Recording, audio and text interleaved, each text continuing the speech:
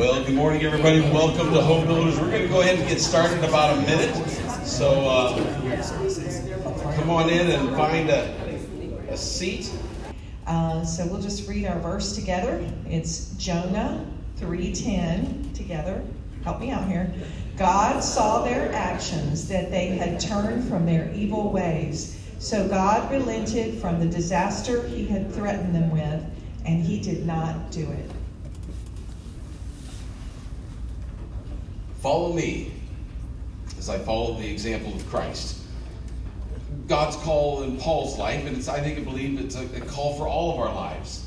Now, I'm not going to take the time this week to read this, but you have it in your notes. If you don't have a note, let us know. Just raise your hand and Dave will get one to you. But what we're talking about, what Paul is talking about here in particular, again, the books of the Bible were not written in chapters. It's one letter. And so what was ended up happening is in 1 Corinthians chapter 10, he's talking about Christian liberty and the church having freedom in Christ. And so with that freedom that comes, we also have that responsibility. And how do we treat one another? Well, our focus shouldn't be on ourselves, on our rights, our freedoms, the way that we think is okay to live. But we should be willing to give up our freedoms in Christ for others. And so the issue was at the time of this, in the first century, was meat that was offered to idols. So that, obviously you didn't go to the grocery store. Today we don't go to Kroger and go, this sirloin is $8.99 a pound, but this sirloin that was offered to idols is only $5.99 a pound. I'll take the meat offered to idols. Well, that's what they had to deal with, though, in the first century. So the issue is, what you have to think through that is this. In our culture today, what are controversial issues that Christians disagree about? What are controversial issues that Christians disagree about? That you understand because of the Word of God, you have freedom to live that way. Now, again, if you go back to Romans 14, which is the key passage on it, which we've already had a lesson on that several weeks ago, the issue is that, every one of us are going to stand before the judgment seat of Christ. Everyone is going to be held accountable for the choices that we've made. So we better make sure that we're actually believe our freedom in Christ is actually freedom in Christ and not just our opinion. So we shouldn't just go, yeah, that's right. I have freedom. I can do whatever I want to do. And then find out later, not so much. But when we do have a controversial issue, what he's saying to us is this. If you're around a brother or sister in Christ who doesn't feel that they have the freedom to participate in that, but you do, you have the responsibility to give up that freedom so that they're not tempted to violate their conscience. And so then Paul addresses that issue here in 1 Corinthians 11:1 by making the statement, follow me as I follow the example of Christ. In other words, you follow the way I'm living my life. I don't want to offend anybody. I don't want to cause anyone to stumble. I don't want anyone to fall into sin because of my lifestyle, my choices. And so in that, I'm going to give up that freedom for you. And there are things that I have chosen not to do in my life, and I'm speaking for myself right now, that I will not do even though I believe I have the freedom to do, so that I don't cause someone else to stumble or to become offended or become weak. And that, I think, is important for all of us. We have freedom, but not everything is beneficial or constructive. Okay? And so what we have to decide is this activity that I'm saying, I have every right to do this, good, but is it constructive? Does it build me up? Is it helpful to me? Okay? Now, Pastor Dane, I'm with you. Cheryl loves Hallmark. But that would be destructive to my personal life. Just kidding, of course. but no. Is it going to build me up? Is it going to help me in my faith walk? We should seek the good of others before ourselves, even when it causes us to give up our freedoms. Okay? Everything we should do is to glorify God. 1 Corinthians 10:31. Okay? Whether therefore you eat or drink or whatever you do it all to the glory of God. So in other words, when we walk out of here today and we do life, everything I choose to do should be to the glory of God, not to the glory of self. And that includes every detail of my life. It's not like it's my money. No, it's not. It's my car. No, it's not. It's my home. This is my home and I can do whatever I want in it. No, you can't. Not if you're a child of God. You give up those rights for the glory of God. Okay, so what we do then is we struggle through this principle and say, wait a second. We should please then everyone.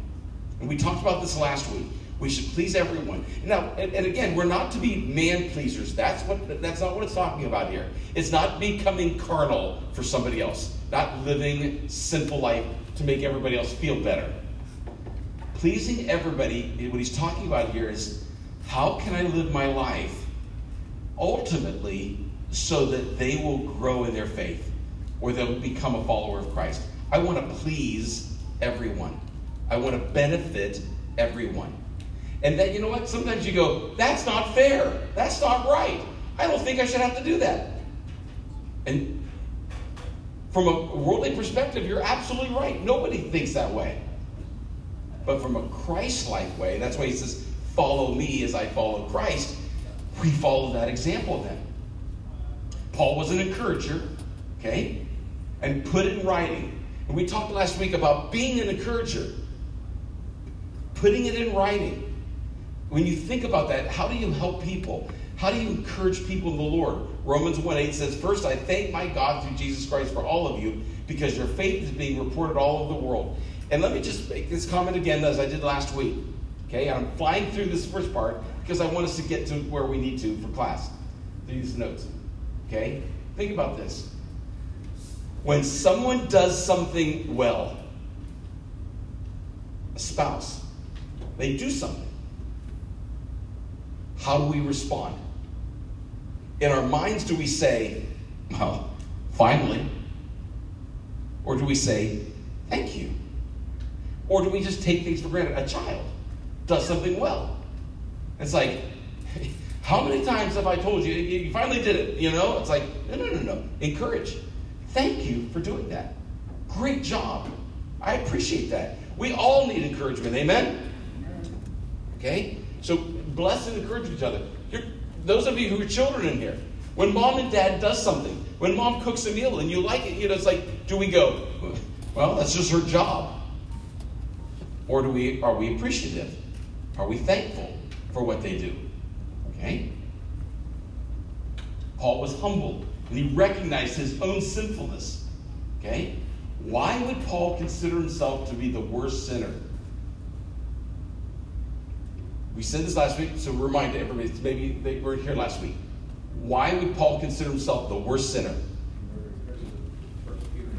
Yeah, he's a persecutor of Christians. He was a murderer. Okay? Although Jesus never sinned, how did he humble himself? And I think this is important because God calls us to be the same, right? Humble yourself. God resists the proud, but gives grace to the humble. How did Christ humble himself? By leaving his throne of glory. Coming to be born in a manger. Really? The God of very God becomes an infant. Has to go through all of that growth from an infant into adulthood for 33 years. Living with the constraints of a body of flesh.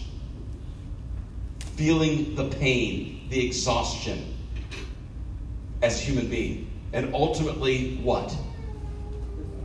Dying on the cross, suffering for the sins of humanity. He did all of that for us. Now, what Jesus does is he says, go and do thou likewise.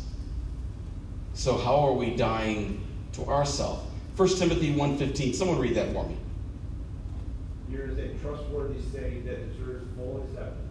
Christ Jesus came into the world to save sinners, of whom I am the worst. Okay? But Jesus came into this world to save sinners. And Paul recognizes his own sinfulness. So then the question is if Jesus came into the world to save sinners. Now I think this is important for me to get, and I hope that you'll understand the same perspective. So if Jesus was talking to me, okay, Lou, what is the most important part of your life? From a worldly perspective, and I have to be honest with you, I think this way a lot.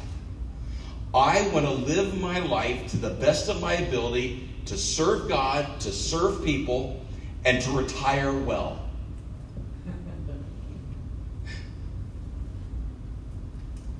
You know? Yeah, you don't have to raise your hand, but anybody else think that way at times?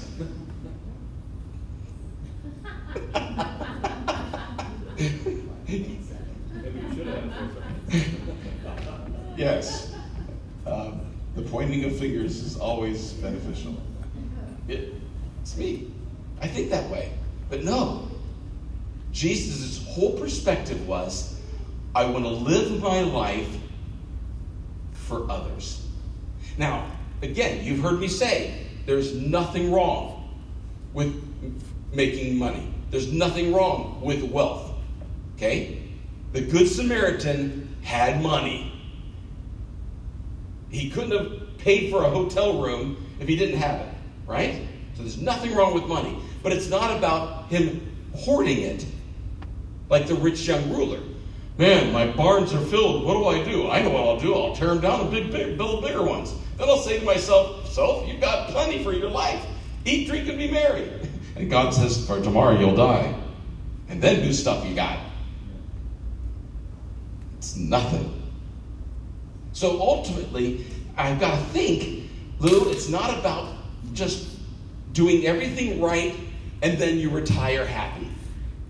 It's living your entire life for others. Paul was passionate for souls. Romans 1:16. Okay? Someone read that for me. For I am not ashamed of the gospel, because it is the power of God to bring salvation to everyone who believes, first to the Jew and then to the Gentile. Role model, are you passionate for the unsaved? Are you passionate for people who don't know Jesus? Who without Christ will die and spend an eternity in hell? That's family. That's friends. That's co-workers. That's enemies. That's politicians in Washington. Okay? Do we have a passion for the lost, that they might be saved? Is our prayer life? Does not the Bible tell us, Romans, that we should be praying for all those in authority? Yes or no? Yes. Is that something that we do intentionally for their salvation? That we're praying for their salvation and for the application of Christian principles in their life? I do that each morning for our government leaders, for those federal, state, and local officials. Not to go, yay, Lou. No, the issue is that we've got, I can easily complain. Anybody else? Anybody bummed? Okay? Yeah. But we need to pray each day for those in authority over us. Because it's really hard to complain when we haven't prayed. Romans 9, 1-5 says, I speak the truth in Christ. I'm not lying. My conscience confirms it through the Holy Spirit. He's really serious about this. Get this, okay? I have great sorrow and unceasing anguish in my heart, for I could wish that I myself were cursed and cut off from Christ for the sake of my people, those of my own race, the people of Israel. Theirs is the adoption to sonship. Theirs is the divine glory, the covenants, the receiving of the law, the temple worship, and the promises. Theirs are the patriarchs, and from them it is traced the human ancestry of the Messiah, who is God over all, forever praised. Amen. So he says, he was so focused on the lost that he was even willing to say, even though he knew it wasn't going to occur, I would be willing to be sent to hell if the nation of Israel will be saved. In all honesty, I'm not there. I said that last week and I say it again this week. I'm not there. I wouldn't want to spend a day in hell for anybody, let alone an eternity.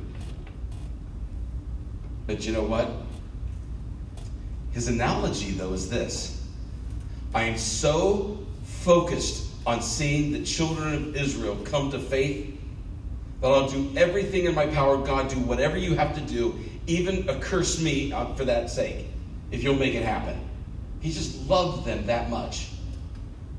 A love for people is amazing. What does it take to have this type of attitude? How can we develop a love for all people like this? Jesus took up his cross for us and calls us to do the same. How do we have an attitude like this? How do we get the attitude of caring about souls like Paul did, like Jesus did? Any thoughts? How do we develop that?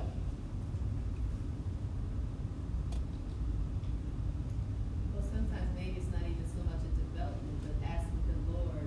Because like he says, who will I send? Okay, so have that kind of attitude in your heart, saying, Lord, I'm willing to have this kind of passion, but I need you to give it to me. It's like the guy that says, help me in my unbelief. Sometimes we can't get there, so we have to ask the Lord to get us there. Amen. Sometimes we don't have it, and we have to ask the Lord for it. It's just like we have the freedom to ask for spiritual gifts, and God may be willing to give it to us. We can also pray and ask God to give us a love for the lost. Sandy.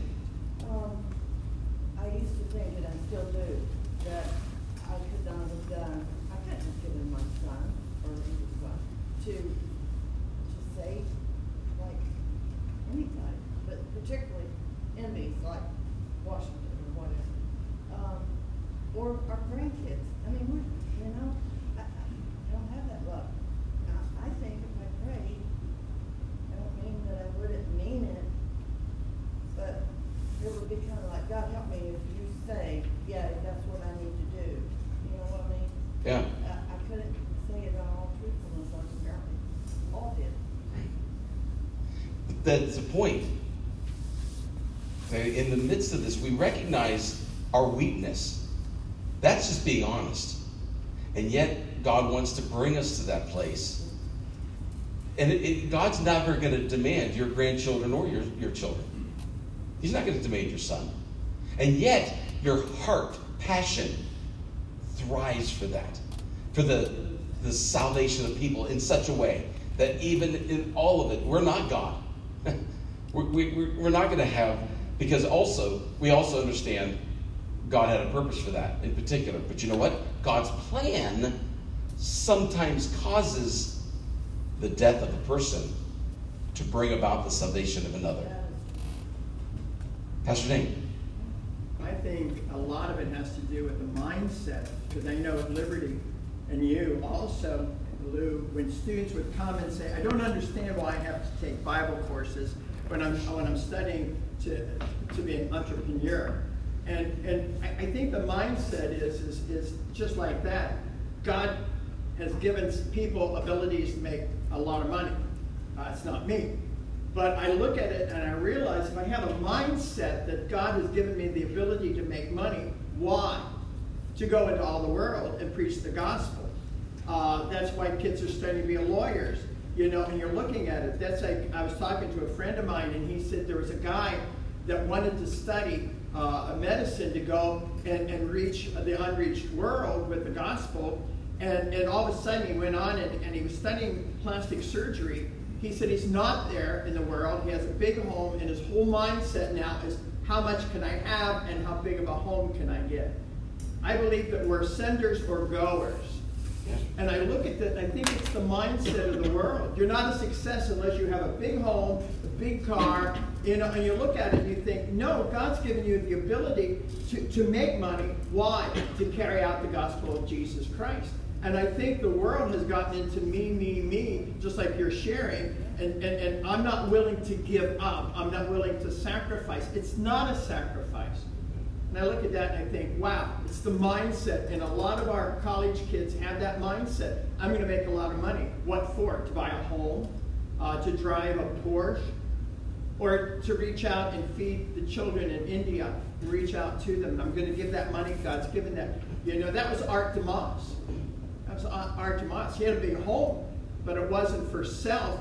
He had a big home where he'd invite celebrities in and share the gospel. Yeah.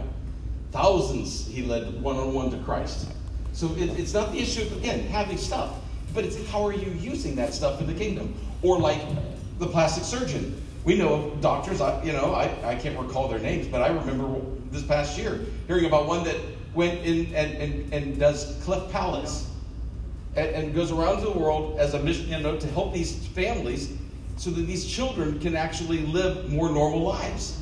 And they're using it for their glory. Yes. Luke 9:23 says, then he says to them all, whoever wants to be my disciple must deny themselves, take up their cross daily, and follow me. And see, that's the call of Christ. He says, if you want to be my disciple, take up your cross daily, die to yourself daily, and follow me. Paul lived his life to exalt the Lord, either in his life or in his death. Someone read Philippians 1:20 for me. I eagerly expect and hope that I will in no way be ashamed, but will have sufficient courage so that now, as always, Christ will be exalted in my body, whether by life or by death. And Cheryl and I have talked about this, through this pandemic season. Just, come quickly, Lord Jesus. We're good for that. All right? We're happy with that. But at the same time, we know others aren't, and it's not necessarily God's time. Paul said, I've got to learn to be content, whether in life or in death. For me, to live as Christ and to die is gain. But here's the hard part. It's easier to die. I've shared this before, but I still remember, many years ago when our kids were little, we went to India together as a family, and we did Christmas with an orphan. And so we were in the state of Rajasthan and doing this, and one of the bunch of the orphans are there. I still keep in contact with one, and we've been Facebook friends for 20 years now, it seems, or more. And they took me into the church, and they looked in the back of the church. You know how in the older churches or Methodist churches or Lutheran churches, others, they have the little board with here's the songs that you're going to sing, and here's the scripture verse maybe of the day, or here's the budget, and helps to remind people to give and those kinds of things. Because in small churches they survive by that. It's like, oh, that's a reminder. I'll put in a 20 instead of a 1 today. But theirs wasn't that. Theirs was a list of names. And it was a list of names of people who had died for Christ, that they were persecuted by the Hindu religious leaders of that community, and they'd killed them. And the kids were looking, one day we're going to be up here on this board. Oh, wow. And it was exciting. We're going to die for Jesus one day. And I said, that may happen.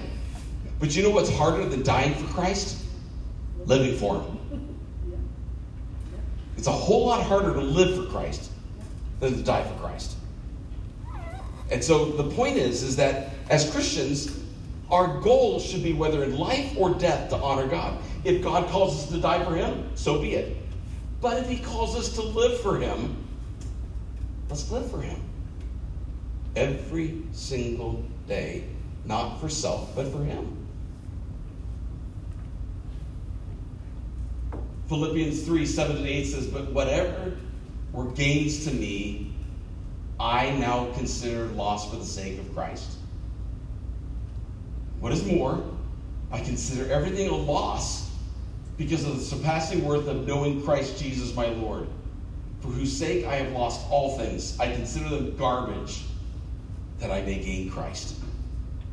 In other words, anything that's just for my benefit alone, that's just for me, this selfish desire, anything that's for me, I consider lost, Paul said.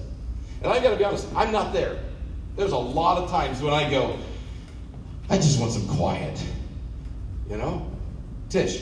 Well, I was thinking too, we need to keep in the mindset that we have to stand before him, and we don't want to be ashamed for things that when we die, we can't take that with us. Yeah. And we didn't bring it with us either. Right. So we might as well just use it for his glory, because that's all that matters. That, and according to the scripture, right? Store up treasure in heaven, where moth and rust does not corrupt nor thieves break through and steal. So in other words, my life choices should ultimately be a blessing to God and not to myself. But that's a daily process of dying, right? That's why we die to self. So that we're actually doing things for others instead of just focusing on meeting our own needs. Paul lived his life to exalt the Lord either in his life or in his death. Okay? How can we make Christ preeminent through our lives? How do we do it through our death? How did Jesus exalt the Father through his life and death? So let's look at that first. How did Jesus focus his life for others through his life first? How did he exalt the Lord through his life? How did Jesus do it? Well, he always referred to him. He always referred to the Father. Everything, Yeah. In terms of everything, he referred to the Father. Okay? What else? He was obedient to the Father. He was obedient to the Father.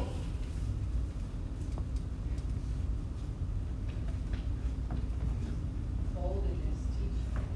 Yeah, he was bold in his teaching. People are like, "Oh, we've never heard this kind of stuff before. That's pretty cool. This is strange." Because he wasn't like the Pharisees, the scribes, the teachers of the law. He was setting the record straight. He was saying it right and doing it right. And we should do the same. And how did he exalt him through his death? How did he exalt the Father through his death? He took on the sin of the world. That's funny. Yeah. So in other words, how do we exalt the Lord through our life and death? How do we do that? So that ultimately, whether you're 12 in here, 20 in here, 40 in here, 60 in here, 80 in here, whatever, our life is to exalt him. Is to exalt God. And that means it's not about my happiness and my stuff. It's about his glory. Paul was an example of contentment. Are you content today? Am I content today? How content are you? Can someone tell me what the word content means? What does content mean? Satisfied? You have what you need.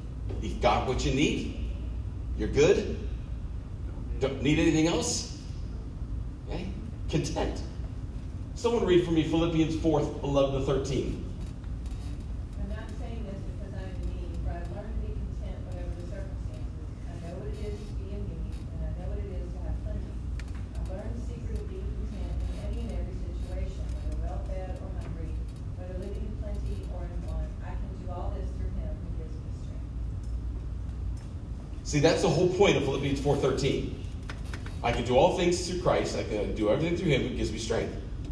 I've learned when I've had lots of stuff to be happy. When the food, when the bills, everything's paid for.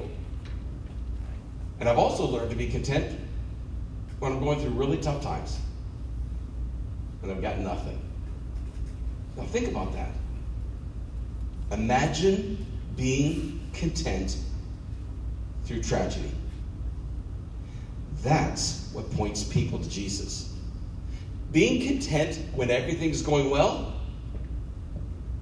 What's so big about that? But when you're content, when life is went south, when your health, your job, your finances, your life's issues have gone difficult and are struggling, but yet you're still content, that's weird. That's different. How can you go through that experience? And you can identify those in your own life. How can you go through that and still be content? I can do all things through him. Through Christ. Shalom. As Christians, we can feel that way, but I know people that are not Christians that will tell you they're not content when everything's right. Because ultimately, why? You're right on the money. Yeah, they don't have Christ. That's what, you can share that in both instances with that.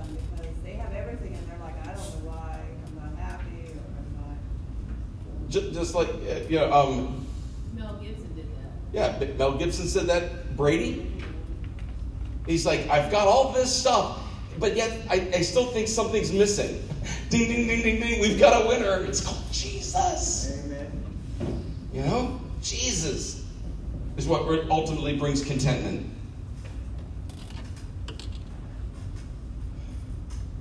John 4:27-34 says, just then his disciples returned and were surprised to find him talking to a woman. This is the woman of Samaria. Okay, so they go in town to buy food. If Jesus is hungry, he sits down by the well, knowing exactly what's going to take place. His disciples take off to town. This woman comes to him, but no one asked, the woman comes to him, so he has this dialogue with her. And he says, you're not married now. The man you're living with is your husband, and you've had 5 husbands. Okay, this guy knows a lot about me. You must be a prophet, right? And he's beginning to have this dialogue about the water that she'll never thirst again. Give me this. You can imagine what this woman's life would be like, having to come to get water every single day. And now I don't have to have this anymore? That'd be great. It's like dishwasher. But yet at the same time, she wasn't understanding that focus, and she was trying to work it. So his whole purpose was to help her understand that he was the living water. So then the disciples comes like, what are you talking to this Samaritan woman for? It's not right. So everybody judges. Why are you talking with her? Then leaving her water jar, the woman went back to town and became an evangelist, basically telling people, come to see Jesus. Yeah, come see Jesus. See the man who told me everything I ever did. Could this be the Messiah? They came out of the town and made their way toward him. Meanwhile, his disciples urged him, Rabbi, eat something. But he said to them, I have food to eat that you know nothing about. Then his disciples said to each other, could someone have brought him food? It's like, come on, really? Could someone have brought him food? My food, said Jesus, is to do the will of him who sent me and to finish his work. Now think about that. Many of you who remember Dr. Falwell would see him at a restaurant. And people would walk up to him and interrupt his meals all the time. And people would come, often say all the time, why do people do that? And yet, that was his way to minister. It was like, okay, do I really need to focus on my food or the people who's walking up to talk to me right now? That was his focus. People. You and I. Jonathan's the same way. We see this happening. It's like people will interrupt your life. And I have to be honest with you. I confess myself. There's a part of me that says, I like my time. And yet, why am I here? It's not about my time. It's about others. So I communicate with you. If you ever go to the hospital, go through something, and don't think, I don't want to bother him. Call us. We may or may not be able to come, but if we can, we'll be there. Let us know. That way we can be specifically meeting your need if you want it. That's what it's all about. That's what family's all about. That's what we're here for, right? That's what the body of Christ is for, to build each other up and help each other. Okay? God wants us to do his will. Paul was an example of contentment. Jesus was satisfied doing the Father's will. What other examples do we find in Scripture of the Lord's contentment? The Lord's contentment. When was the Lord content?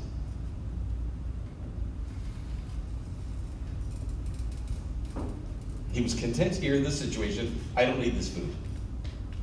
How about the wilderness experience with Satan? 40 days. Imagine fasting 40 days, 40 nights. Are you hungry? Yeah. Turn these stones into bread. You're hungry.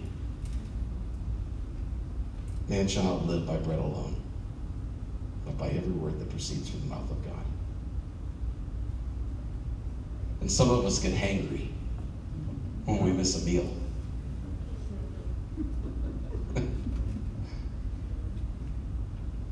Anything else? Yeah, Tish. When him and the disciples were all in the boat and the waves were going crazy when he was asleep. He's in the boat. The disciples are going nuts. Jesus, don't you care? Don't you care that we're going to die? Are you kidding me? Do you still not know who I am? Peace be still. Could you imagine? And the scripture says, the disciples start freaking out. Who is this guy? Hello. He's God. He created the water. You know? He's learned in whatever state to be content. Finally, letter F. Paul was faithful to the end. Someone read 2 Timothy 4:7 and 8 for me. I have fought the good fight. I have finished the race. I have kept the faith. Now there is in store for me the crown of righteousness, which the Lord, the righteous judge, will award to me on that day. And not only to me, but also to all who would long for his appearing. That's you. Amen? That's you. Someone else read 1 Peter 1:9. If you are receiving the end result of your faith, the salvation of your souls. This is the goal, folks. The salvation of your souls. Can you trust the Lord for that? Does God guarantee He died for you, and by faith in Jesus, you will live for Him for eternity? Yes or no? Yes or no? Yeah. My sheep hear my voice, He said, and I know them, and they follow me. Now, I think there's a real important lesson in that, though. When I use that passage for John 10:27 through 30, He said, my sheep, if we're His sheep, we will follow Jesus. And that's why in presentations of the gospel, I will typically say, would you like to become a follower of Jesus and His word? Because disciples, people who are followers, it's not just, I want to go to heaven, so I'm going to pray a prayer and get me there. No, it's learning how to be a follower of Jesus. He says, and I give unto them eternal life, and they shall never perish. Neither shall any man pluck them out of my hand. My Father which gave them to me is greater than all, and no one shall pluck them out of my Father's hand.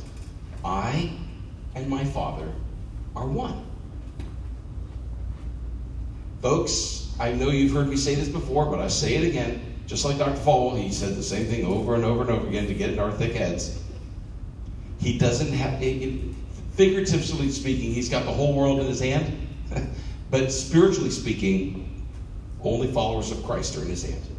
And no one, including me, can't get me out of his hand.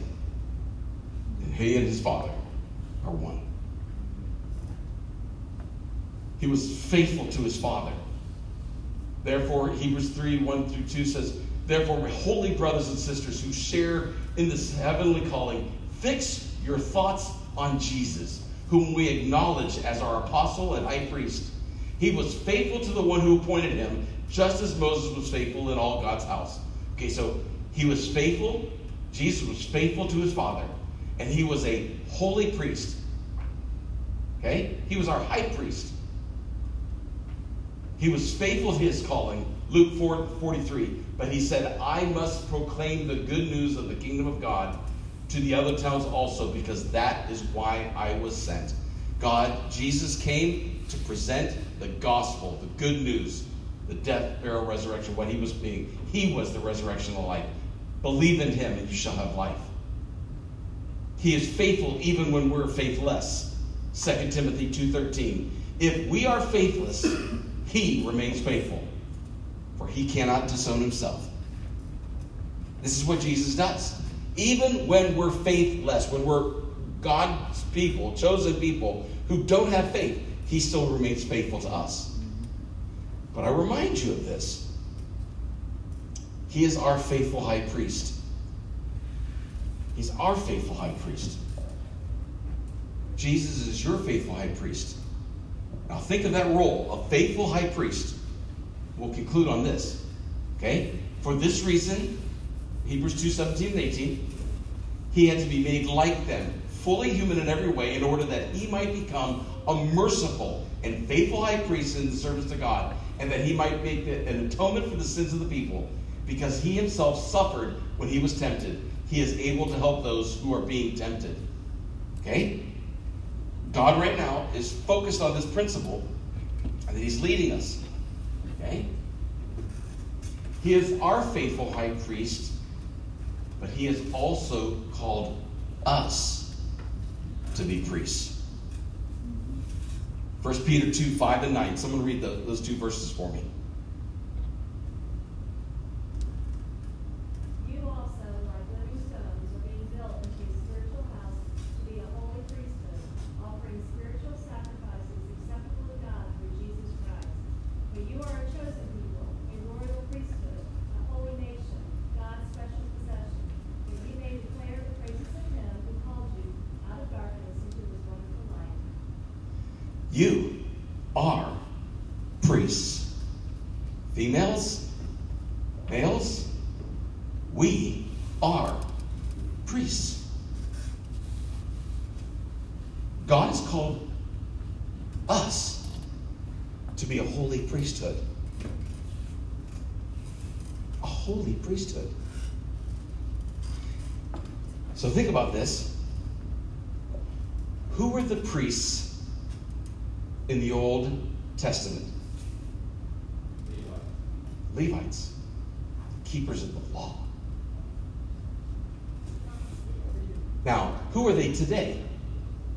What do we call them?